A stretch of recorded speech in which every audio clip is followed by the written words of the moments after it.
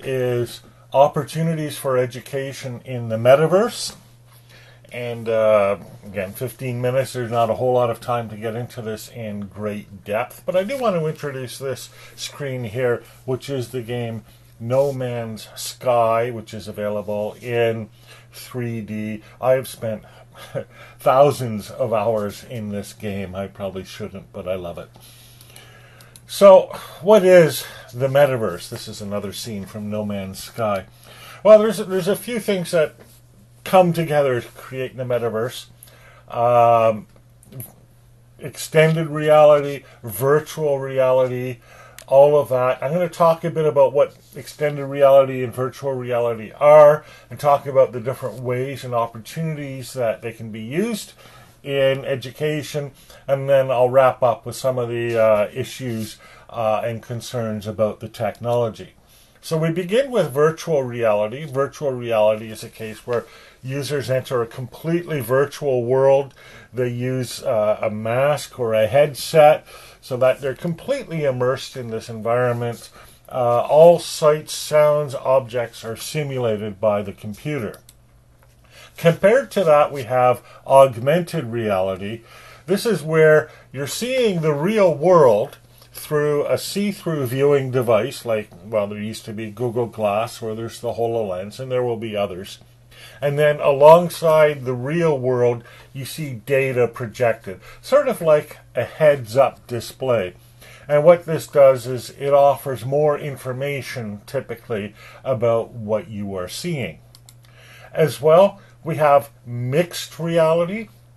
This is blending or merging the virtual and real environment. So you're working probably with a headset, you're manipulating something in virtual reality, but the effect or impact of what you're doing is felt in the real world. So for example, on the right there you see a guy manipulating a machine, and out there in the world is the real life machine. We also see this used for example, for flying drones or things like that.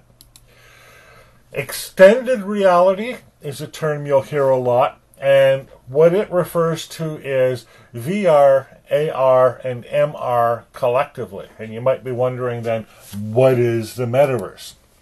The metaverse combines all of these XR technologies, and then it adds to it persistent digital objects. And there are different kinds of objects that can be added to the real or virtual world. For example, digital currencies such as Bitcoin or Ethereum, digital identities or DIDs, or things like non-fungible tokens, programs, software, etc. There's a whole range of persistent digital objects. So how do we use this in education and learning? Well, one major use is visualization. Small things can be magnified, or we can look inside things. Here we see, for example, somebody looking at the inside of a brain through a headset. That's a computer vision and graphics project that we're running here at NRC in Canada. You can also speed up or slow down time. Another thing you can do is interactivity. Interactivity allows for the hands-on manipulation of objects. Here we have an example from the United States where they're manipulating virtual objects, in this case dice, and they're using a virtual hand in order to do that. We can see how this could be used to learn how to control machines or devices. It's also useful for the illustration of mechanical or physical principles. And I've seen, for example, you can control the oscillation of digital music by controlling virtual controls. Another major use is to create safe environments to learn about things that are inherently dangerous. Flying a plane, for example. Fighting a fire. Working with high voltage equipment. This is a project here, and the paper is still forthcoming. but has been accepted, that we're doing at NRC. This is a project that I've personally worked on with the team here at NRC for emergency response training for first responders in cases of accidents or spills involving hazardous materials like gas or methane or ammonia or things like that. And there's a whole range of things that people have to do. So we have a virtual emergency response guidebook, for example, virtual binoculars, and then the scene assessment that you do, etc. Another way that VR, well, the metaverse generally helps is with accessibility. And there's two ways that this plays out. First of all, it helps people with limited mobility or who live in remote regions or who have time constraints where hands-on equipment is not available. So it's an excellent tool to assist with accessibility. By the same token, and we've seen this quite a bit, it helps people learn how to support people with diverse needs. And so you're able to learn, for example, how to work with a mentally challenged person or a physically challenged person to build empathy or to improve cognitive ability. And there's an NRC project here. There's a link to a project involving that, without actually having to practice on people who have mental or cognitive challenges. And so this makes the training something that is much more widely accessible. VR, AR, and the rest also support remote collaboration. And this is a really exciting area because it allows people to create or manipulate common digital objects. And this is where this whole concept of object persistence comes into play, because you are able to know that you and the other person are creating or manipulating the same object. In games like No Man's Sky, we call this multiplayer mode, where you have multiple players interacting with the same world. In the case of education and training, we don't call it multiplayer, maybe multi-user mode, and we use it for practical educational applications. Illustrated here is a digital circuit design class in Poland where multiple people come in, they're looking at their digital circuit design, and of course it's greatly expanded so they can see it, and then together they're manipulating the circuits in order to create integrated circuits. An aspect of VR that's useful for education and training is the capability of recording a performance in a virtual environment. These are really useful. First of all, they can be viewed later as an object for discussion, or the person who did the action can debrief or go over what they did. And it's not like just taking a video of a real, physically real performance. In virtual reality, we can see the performance from all angles and all directions. We can zoom in on subtle things.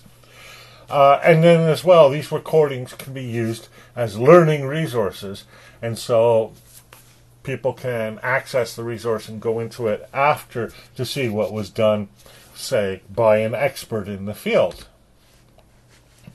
Where the really exciting things happen with the metaverse is when the XR technology and persistent objects are combined with other technologies. And this is where the real opportunities will happen. So I'll look at a few of these. First of all, combining it with artificial intelligence. This adds a whole new dimension to virtual reality. First of all, you can get lifelike, immersive environments. I mentioned No Man's Sky a few times. We actually interact with an environment that is AI generated, so we have to have negotiations with creatures, for example, or animals that behave like real animals.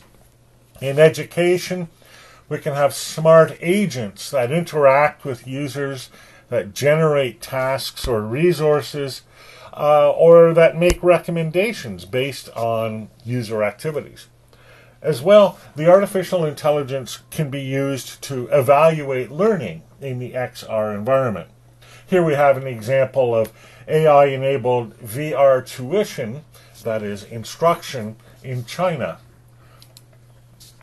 Combined with cryptography, in other words, things like digital signatures or blockchain networks, we can create distributed and multi-user virtual environments. So in other words, you don't all go to the same virtual place. You're each in different places looking at a common reality. This supports massive simulations, sporting events, financial markets. It's something that the military is very interested in. Or we can look at complex global phenomena like climate change. As you can see, we move from just one environment to multiple environments. What's connecting these environments are the individuals and the persistent digital objects. We can also combine VR and AR with real-time data based on real-world models and statistics. For example, imagine a football game or a hockey game is being played in real time. We can actually enjoy watching that game from the perspective of the player or from the perspective of on the ice or on the pitch. Or for learning, we can watch heart surgery from the perspective of the surgeon or the heart in real time as they are actually performing the operation. Combining it with haptics. Haptics are feedback devices that give you a sense of touch or feel. A vibrating controller, for example, is haptics. And these forms of sensory feedback can be used with VR to help you learn skills where the skill is a mechanical or physical skill. Here we have an NRC project that we worked on at NRC called NeuroVR, which trains people how to do brain surgery, specifically removal of tumors, with medical instruments, and you actually feel the resistance of the tumor as you try to eliminate it. Now, there are, of course, risks and potential issues with this technology. First of all, cost is a major factor. A low-cost headset may cost $1,000 Canadian. It also takes a lot of time to learn how to use this technology because you need to learn how to manipulate objects in the VR world. It's not something that we grow up learning how to do. Maybe our children, though. There are also health risks.